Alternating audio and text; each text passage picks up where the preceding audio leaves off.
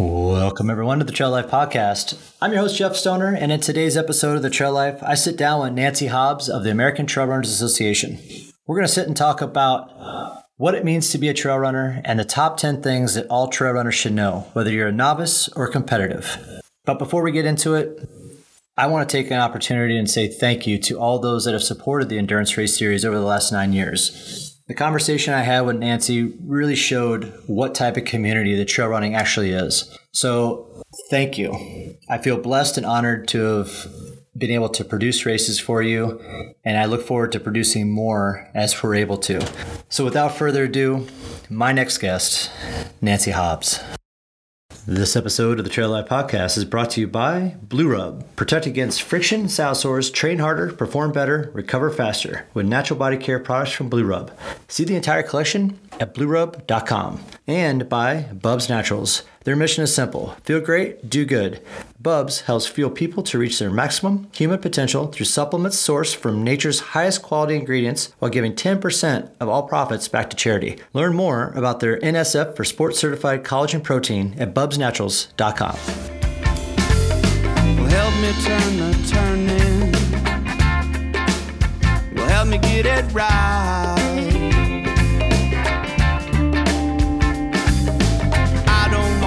Hurt nobody.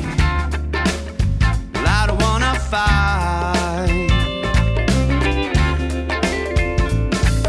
Well, offer me the peace of mind and let me. Welcome back to the Trail Life. I really appreciate it, and it's always a pleasure to sit and chat with you. I learn so much every single time that we talk. So thank you for being here. You bet. And I learn as much as well. You know, the last time you were on the podcast, it was actually our first episode, and it was more of a panel discussion. So I didn't really get a full opportunity to give a little bit of background about you. So to anybody who's listening in on this, in 1996, founded the American Trail Runners Association. In 1998, helped found the USATF Mountain Ultra Trail Council. And since 2000, she's served as a council member for the World Mountain Running Association. 2013, inducted into the Colorado Running Hall of Fame. Let's see, you've also co-authored a couple different books, one with Adam Gase, The Ultimate Guide to Trail Running. So these are accomplishments that you've given back to the trail running community. And that doesn't even include your racing accomplishments, which that could be another conversation, I guess. So when I decided that I wanted to do a conversation about what it means to be a trail runner, literally you were the first person that I thought about. There was nobody else that I even considered talking to about this. So I'm excited to have that conversation with you. So I want to get right into it. What does it mean to be a trail runner and to be a trail runner in this community? Yeah. So the basic thing about being a trail runner is someone that goes out and enjoys the trails, whether they're walking, hiking, or running, and a combination of those three pursuits. Trail running doesn't always mean just because the word running is in there that you have to run every step of the way. A trail running is more experiential. So trail running means more than just the speed at which you're enjoying that activity. There's also the times that you're going to stop and take pictures and enjoy it. And I think there's a misnomer that people that run 100 miles, those are the only people that are real true trail runners. Mm-hmm. I look at anybody that goes out on the trail, whether it's 20 minutes, an hour, or 24 hours that you're out on the trail. You're a trail runner if you spend time with your feet on a surface that's not pavement. Mm-hmm. That constitutes trail running to me. And I think further to that, when you look at what that community is, I think running community is great, but the trail running community is really a family, and everybody is very supportive in that community. And any criticisms are more directed at helpful comments than to say, hey, you're not a sportsman or whatever it is that somebody's saying. There's more of that feedback to help you be the best that you can be. And there's competitions when you get to the trail races and everything else. But at the end of the day, it's a family. People check on one another, and because you have to in this sport. There are some safety concerns on the trails, and I think it's really important. I was just at an event this past weekend And I saw one of the women running. She was one of the top runners, and I saw her at the half marathon. It was a marathon event. I never saw her at the finish line. And I thought, well, gosh, what happened? And I followed up and sent a note and said, I didn't see you after the race. I knew she DNF'd, but I just wanted to follow up and see, are you okay? And that's what we do. And even though you're competitors on the race course, you've got that family environment. And it's always interesting when you see road runners coming to trail, and then we always say, welcome to our family. Yes. And it's that welcoming. And I tell people, because I've been on many teams as staff member and helped, have people make their dreams come true being on teams internationally. And I always say, you probably get a little tired of hearing from me, because I want you to get all the information you can and feel free to ask questions no matter what they are. We're here to help you. And now you've become a member of our family. Well, and that is the thing that I love about the most. And the more I am in this sport, the more I learn how much this community supports one another. Yes. And I love that. Like, I was talking to a friend of mine who runs all my races, and she was telling me, we were talking about races, and she's like, oh yeah, I'll just stop on the side of the trail during the run and cheer people on if I know I'm in the back of the pack. Like, I have no problem stopping and clapping for people, high-fiving people. And I'm like, you know what? That's what's great about this community is, there's everybody supports one another. Yes, like you said, there's competition when it comes to the races, but when it's all said and done, people just want to see people be successful in the sport and enjoy it, and that's the thing, and take it in and do it. So I love it when you get a chance to be a race director like myself, and I can talk to all different runners at the finish line, and they get to know who I am. I get to know who they are. So if they email me, oh yeah, that's right. How's your family? How's the kids? Whatever it is, it's just one of those that, becomes the family atmosphere, like you said. And I love that part about it. I feel like it's meant to be a safe space, also emotionally, because, granted, you're out there physically, but there's also a big spiritual, emotional connection with trail running. And a lot of people struggle with, we don't talk about it all the time, but we're talking about it more, mental illness and things like that. And I think it's really important to have that family kind of structure where you can feel like you're in a safe space that you can talk about that. Or if you're, in the LGBT community or, diversity, all these issues that really matter to so many people, we need to all share that together and have people feel welcomed, runners that look like them, and just be that safe space, that kind of second family that is there to support their endeavors. From an ultra marathoner perspective, a 5K perspective, is there items that really people should know? You got people that have been in the industry for a while. You got people that are trying to get into it. And I think that's the beauty of what we do as a race organization is we see so many people that are starting to get into trail running because they want to do an ultra run.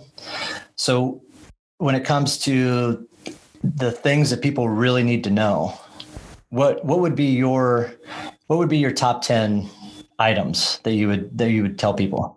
I always love this question, because a lot of things you go, oh yeah, you go, oh yeah, that's a V8 moment. I get that. But there's some things that people don't really think about. The first thing is think time, not distance. So when you go out onto the trail, don't think, okay, I'm going to run a 5K. And you think of it in terms of what your mind thinks of as a road 5K, right?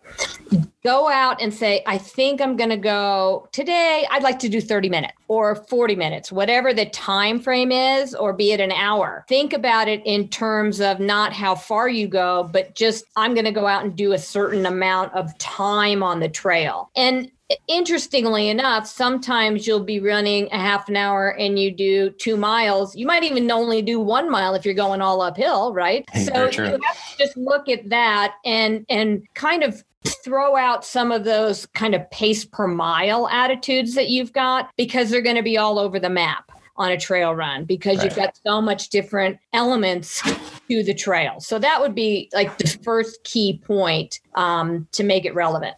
Yeah, that I think that's one of the biggest things I hear as a race director is what's the average pace per mile for the top runners, or what should I expect, or and it's like, well, if you're coming over and you're a road runner that's averaging 6 to 8 miles a minute, or 6 to 8 minute miles, sorry, you're not going to have that as an average in trail running. I think that's the one thing that people get thrown off at when they first start doing races, or even just getting on out there and doing a run themselves. Yeah, so that's a biggie. Yeah, should we go on to some more fun ones? Yeah, let's do it. Yeah, let's see it. Okay, here we go. So be prepared for the conditions, what they are and what they might become. So this is really key, especially if you live in an ever-changing environment and if you're planning on running for more than 20, 30, 40 minutes, because in the span of 1, 2, 4 hours, you're going to potentially go through many different types of climate. So when you go out the door, just because you look up at the sky and it's sunny doesn't mean you go out and you run in a t-shirt and short. Right. So be prepared for what might become on your run. And that means in terms of hydration, nutrition, apparel, and also your footwear. So that is a real key one. So, and I don't want to jump ahead in case there is something here, but so when you talk about be prepared for conditions, and you're talking about clothing changes, you got a jacket, or you got some arm warmers, or whatever it may be. When it comes to changing those out and having a pack, some kind of pack, how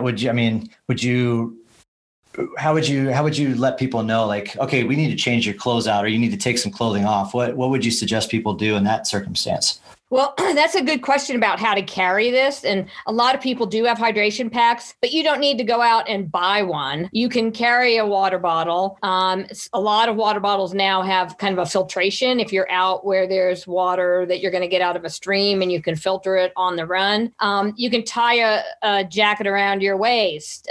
You can run with, if you have shorts or capris or whatever you're wearing that has pockets, you can put things in your pockets. So you don't necessarily have to take a hydration pack. Now, I will say a lot of times if I'm out on more of an adventure, I will take my hydration pack. I fill up my water bottles, the collapsible ones. I'll put one side water, one side electrolytes. And then I've got pockets for various things, whether it's, a bar or some gels, whatever it may be. And then I've also got pockets if I want to take my headband on or put a headband off. It's just having those things. But I've run with many people that have a hydration pack, but then they'll tie things on. So, you almost look like you're in a yard sale, but it's not a big problem because hey, you've got all your stuff, right? Yeah, well, exactly. However you can manage the extra gear, it's totally fine. Like nobody's going to be staring at you, looking at you all crazy-eyed on the trails. That's for sure. So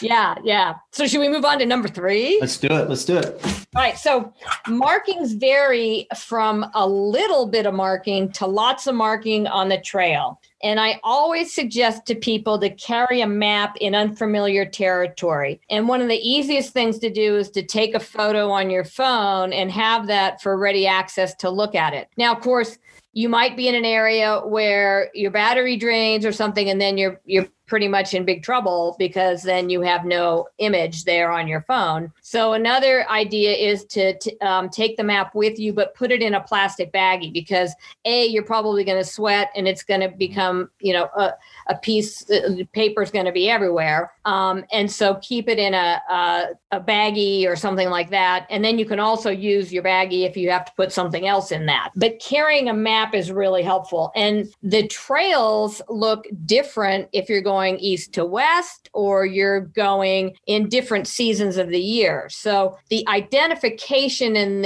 the understanding of the trail and where you're running and the markings is so important. And I learned a lot about this by doing Where To Trail Running Guide and going to different states, different regions, a different, whether it's a state park, county park, city park, Forest Service, all the trails around the country are marked differently. Yep. And so that's a really key point, especially if you're running by yourself and you don't like to get lost. Now, we've all been lost. Everybody raise their hand that's gotten lost. I know you can't see anybody. Oh, definitely. Well, that's part of trail running. Right. You're creating your own adventure. That's what I like to call it. Start to number 2 and go prepared for what all the conditions are, because heck, you might be out for an extra hour. Exactly. But yeah, the markings on the trail is really key. And it's interesting. I've traveled all over the world, and I love a lot of the trail markings in Europe, because oftentimes they're a little more endemic to the space itself. In that, I mean, they use what's out there to mark a direction or a route. Yeah. Whereas typically in the U.S. and even in some other countries, you'll have markings that are physically put there. So you have a combination many times of physically placed markers and also natural markings along the trail, whether it's a notch on a tree or a colored disc on a tree or something. There can be that combination of different types of markings. And one of the things too that I always notice, and it's really good for beginner trail runners or even trail runners going into a new area, that sometimes city parks or county parks, state parks, whatever it is, they'll have trail signs there and they'll have the mileage, but don't always bank on that exact mileage. Right? Because if it says 1.5 miles and you get to a point where it's 1.7 and you still haven't reached the parking lot or not, don't get discouraged, because it's sometimes those markings are off as well. I've always noticed that too. Yeah, I think what I like to see, and I haven't noticed as much in the US, but I'll just give you a case in point. In New Zealand, they always put markings. They don't necessarily put the distance, or they have a combination of distance and time. And so the time that's put there is typically on a round trip, if it's if it's an out and back, or if it's a circular loop. And you can always look at that time that's for your grandmother. That's how long your grandmother would take to kind of walk that route. So then you go, okay, I'm a little faster than my grandmother now, so I could do it in, a quarter of the time, half the time, whatever that is. So I like personally having the marking. It's not always this way, mind you, but I like to have the distance, whether it's in kilometers or miles, and the time, so that I can judge, all right, I know kind of how much time I need to do this particular segment. And also, if I have my Garmin or Strava or some kind of measuring device with me, I will know, oh, okay, it said it was 6 miles, I'm at 7 miles, and I've just finished. Or, it'll be roughly that amount of distance, as you're going on your merry way on the trail. All right. So number 4, what do we got? Okay. 4 is an easy one. We talked about it a little bit before. Walking is okay. And oftentimes I look at runs and I tell people, if you're doing a race, say you're doing a 5K, 10K, walk until it gets too easy, run until it gets too hard, and then repeat steps 1 and 2 until you get to the finish line. More oftentimes than not. I mean, if you're coming into an area that you don't know, you're going into some higher elevation than maybe you're used to, don't be ashamed of walking. I think that's one of the biggest things, and a lot of our times, our group run that we do on Tuesday nights, our first quarter mile, we're hitting a huge hill, before you even really get into the run. And we always tell people right away, like, hey, don't be ashamed to walk up this hill. Like, there's plenty of people that do it. Everybody does it in trail running. It's going to happen. So I think having that understanding that there are going to be some times that, walking is going to occur. Yeah, exactly. So the next one is to get the right footwear. And you don't have to rush out the moment you hear this podcast and get a pair of trail running shoes. What I suggest, unless you want to get a big quiver of trail run, shoes, trail running, different kinds of shoes to have in your quiver. A good transition shoe, something that, because not everybody lives right on a trailhead. Mm-hmm. So you're probably going to have to run to a trailhead, or you're going to have a combination of maybe some pavement in the trail experience. So a good transition shoe is really helpful. I think if you're going to spend more time, like if you're spending 80 to 90% of your mileage per week on the trail, you're going to want to get some trail specific footwear. That the grip, the stability, all those things are really key when you're out on the trail. So, ideally you're rotating your shoes like any good runner so that you can, that helps to avoid injuries, but don't just go out and buy, a pair of trail running shoes immediately. Justify that purchase with how much time you're going to spend on the trail. And I always like to see, buy more shoes. I'm a big fan of Run Specialty and, I think it's great to have like 10 pairs of trail running shoes. And,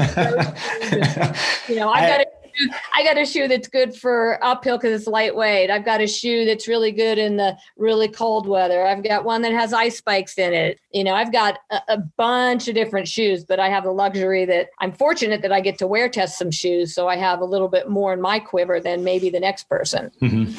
Yeah. So to narrow that topic down, because not everybody's going to have the opportunity, like you said, to have 14 different pairs of shoes. So probably your best bet before you know the condition really that you're getting into, right? A good transition shoe is probably a good starter, would you say?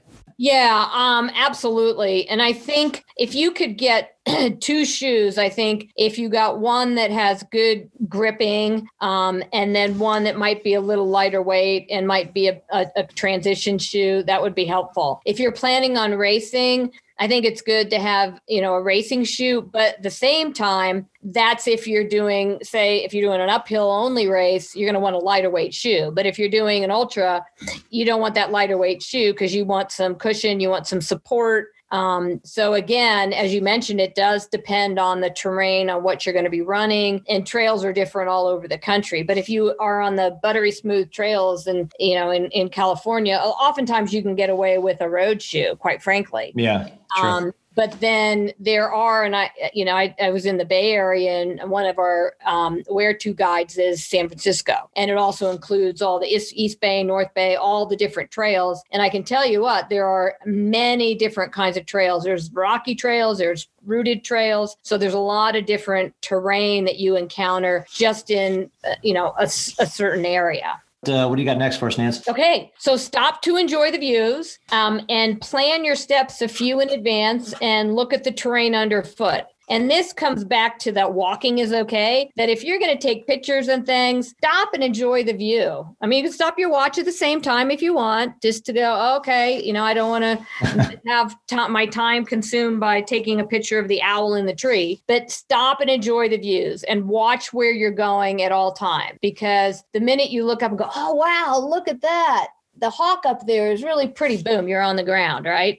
Yep. So stop and enjoy the views. And just as a point of that, falling is okay in trail running too. If you fall a little bit, yeah, it happens. It happens. It happens. Just getting your, having core work and ankle strength and all that kind of stuff. Yeah. Falling happens, but that it does come down to that point of enjoy the views, but also just make sure what's underfoot as you're going down. I mean, there's plenty of times, there's a lot of technical trails out there that if you're going downhill and you've got a couple rocks or roots poking out and you are trying to see through the trees, those are the times that can be dangerous for almost anybody. So just pay attention to what's around you, both above ground and on ground, right? Absolutely. Absolutely. And then moving on to number 7, let someone know where you're going and when you expect to return if you're going out solo.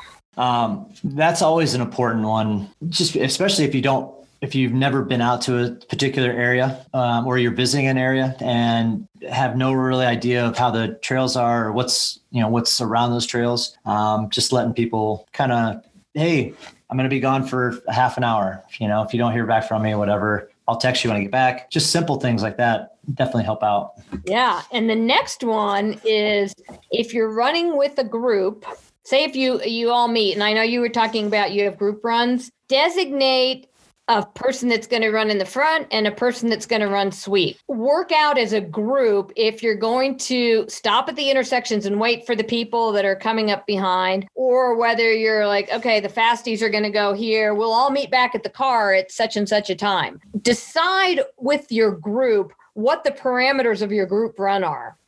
Because if you go out thinking, oh, okay, somebody's going to watch, somebody's going to take care of me. And I don't have to worry too much about where I'm at. And one of the reasons I bring this up is because it's happened to me where I've gotten left behind before. And interestingly enough, just recently I was on a group run and it was in an unfamiliar area. And there was somebody that led the group out, but there was nobody at the behind to sweep. And guess who got lost? I'm raising my hand because it was me. Yeah. And I said, on the next runs, we should have somebody that's running sweep. Well, of course, the next day we had another run and I got a phone call while I was running. So I was talking to somebody on the phone and guess what? Everybody was gone. I didn't know where I was. And I ended up out on this farm road. And I had to use my GPS to get back to the start point. So I think it's just, common courtesy to decide what that is. And don't get upset if at the beginning of your group that they say, hey, this isn't going to be a wait for group run. Just make sure those parameters are set when you go out with a group. Yeah. And we get that a lot in our group. And I always tell people like, hey, there's always going to be somebody that sweeps, whether you're in the last one or two people, but we always want to make sure that, and I guess that comes from me being a race director, is I don't ever want people to get lost during the race. So I don't want people to get lost during a group run too, because it's supposed to be fun and everybody's supposed to enjoy it. And, especially now that it's darker earlier. And if you got a headlamp and you're not really familiar with the area, you want to make sure that there's always somebody there to help point the direction, right, for those last few people that are going. So yeah, always have a sweep and always have somebody to lead the way. So the next one piggybacks on what we talked about with MAP, but goes in a little bit deeper dive. Know the area where you're running. Are there challenging sections? Are there animal alerts on the trail? Are they flood prone? So know those things in advance. And secondarily, and more important, is don't go into areas that are posted, no running, hiking, walking, don't go past this fence. It could be fire mitigation. It could be wildlife that seasonally roaming in the area, or it could be mating or nesting territory. Private property. Exactly, private property. Absolutely. So know all those things in advance of the area you're going. Yeah, here's a quick story about the private property thing. We were doing a race, and it must have been 2015. I think we were doing a race up in Fort Collins area, and part of the trail was unknowingly to me was on private property. And so the private property signs had gotten knocked down. And I don't know if it was because of hunters or whatever, but we ran through on the trails on this private property, and there were one or two hunters out there hunting deer or some kind of wildlife. And we found out after the event was over with that, we were on their property, and I had to beg and plead for them to, work with me on it. But it's definitely one of those things that always make sure if you see some kind of fencing or barricade that you at least double check for any signs before you cross over. Cause that was one mistake I will never make again, as far as, crossing over. And the fence line had like a pedestrian entranceway to it. So we just assumed it was just like, hey, they just had this so no vehicles can come through, but yet still get people through. And without having those signs there, we had no idea. So we were lucky enough to get everybody out of there safe. But I will never make that mistake again. Yeah, absolutely. Well, so you ready for number 10? Yeah, let's finish it out. All right. So to run well downhill, you've got to train for downhill. Similarly, to run well uphill, you've got to train for uphill. So what I mean by that is there's a lot of people that'll go out running and they're used to running pretty much kind of that metronome step after step. And on a road, you're dealing with some ups and downs, but you're not dealing with then obstacles as well. And most roads don't go up 10, 20, 40% for long periods of time, where say if you're at the bottom of the ski hill and you're going to run up to the top. Well, uphill running, after a little while, your calves get tired, you're sore, your lungs are burning, you're thinking, oh my gosh, what have I done? So you've got to practice on the different terrain that you're going to be running on and doing, once you get into the sport of trail running, think about whether you want to be, if you want to excel at that uphill and that downhill, you're really going to have to do some training to do well at both the uphill and the downhill and mix it up. And interestingly enough, I didn't ever like running uphill. This is really silly running uphill because you get out of breath and it's really steep. Yeah. I'm a downhill runner. I can't run, right? So I've gotten way better about it. And one of the things I tell people, a tip that I give people for, like if you're doing a long uphill, is get into a gear that you can sustain for the duration of the climb. And that way you don't have those fits and starts of, really gasping for air numerous times throughout your run. And similarly on the downhill, that was my thing. I used to love running downhill. And as I've gotten older, my balance isn't quite as good. So I'm going, well, let me just focus a little more on my uphill because I can do that a little better now because I'm going a little slower and I don't have to worry so much about my proprioception and the balance issue. But I think that's a real key takeaway for people too. Nice. So one thing that you didn't cover in your top 10 that I had a question about was wildlife, right? And most importantly, one of the trickiest things is during the summertime in certain areas, you'll get rattlesnakes. What should, when you're a trail runner and you encounter, let's just call it a rattlesnake, what would be your advice to somebody out on the trails at that point? My relationship with snakes is not great. And I say that because I'm the one that has the psycho scream you can hear a county away when I see a garter snake. And I'm convinced that it's a rattlesnake. Even though it's to me, every snake is frightening, scary. I run the other direction. I was on a run in Utah once and I saw baby snakes and I didn't get close enough to see if they were baby rattlesnakes, but I went the other direction and ran I couldn't even run around them because I was afraid they were going to chase me. So I had this idea in my head. So, and I have seen several rattlesnakes running, but all the years I've been running, that's two. I mean, I've seen two rattlesnakes. I've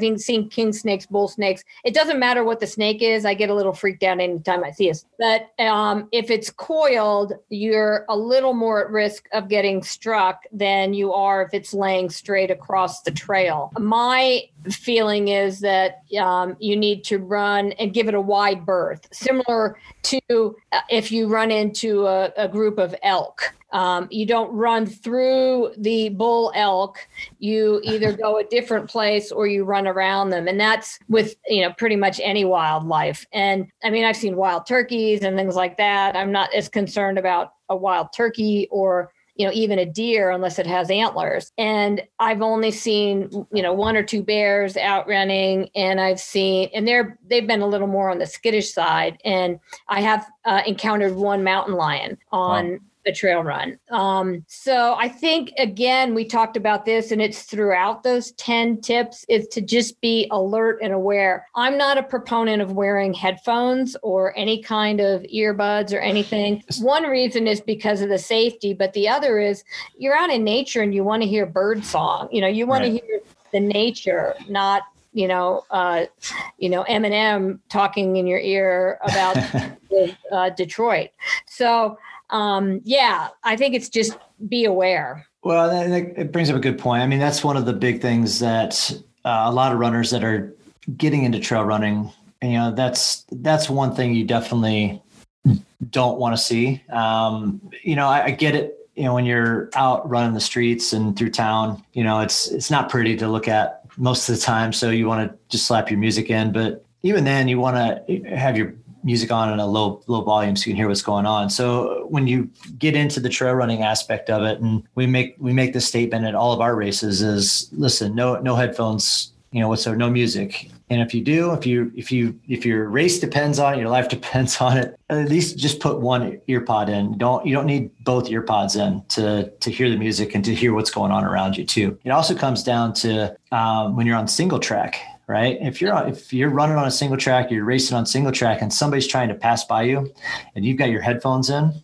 it ups the security aspect of it for you as the runner and for them as somebody trying to pass by. Like they're trying to get off trail to get around you. You might not know what's coming up behind you. It could be anybody on the trail behind you. So you always want to make sure that you've got that volume on low or don't even have those ear pods in at all for the trails. Yeah, 100% agree. Yeah. Well, Nance, again, I always learn so much when I sit and have conversations with you. So I really appreciate you joining me today and giving our listeners a little bit of quick advice as far as what to expect as part of the trail running community. So I appreciate you and thank you again for being here.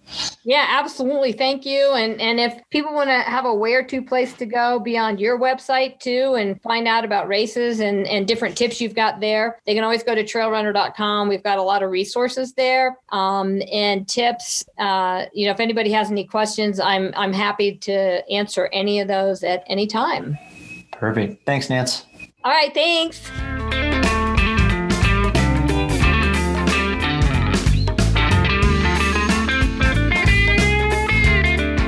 All right, that'll do it for this episode of The Trail Life. Special thanks to Nancy Hobbs for joining me on the conversation of what it means to be a trail runner and the top 10 things that all trail runners should know. I look forward to seeing you guys out on the trails real soon. This episode of the Trail Life Podcast is brought to you by Blue Rub. Protect against friction, saddle sores, train harder, perform better, recover faster with natural body care products from Blue Rub. See the entire collection at bluerub.com. And by Bubs Naturals. Their mission is simple. Feel great, do good. Bubs helps fuel people to reach their maximum human potential through supplements sourced from nature's highest quality ingredients while giving 10% of all profits back to charity. Learn more about their NSF for sports certified collagen protein at bubsnaturals.com. Music provided by the Poor Dirty Astronauts with lyrics written by Matt Meyer.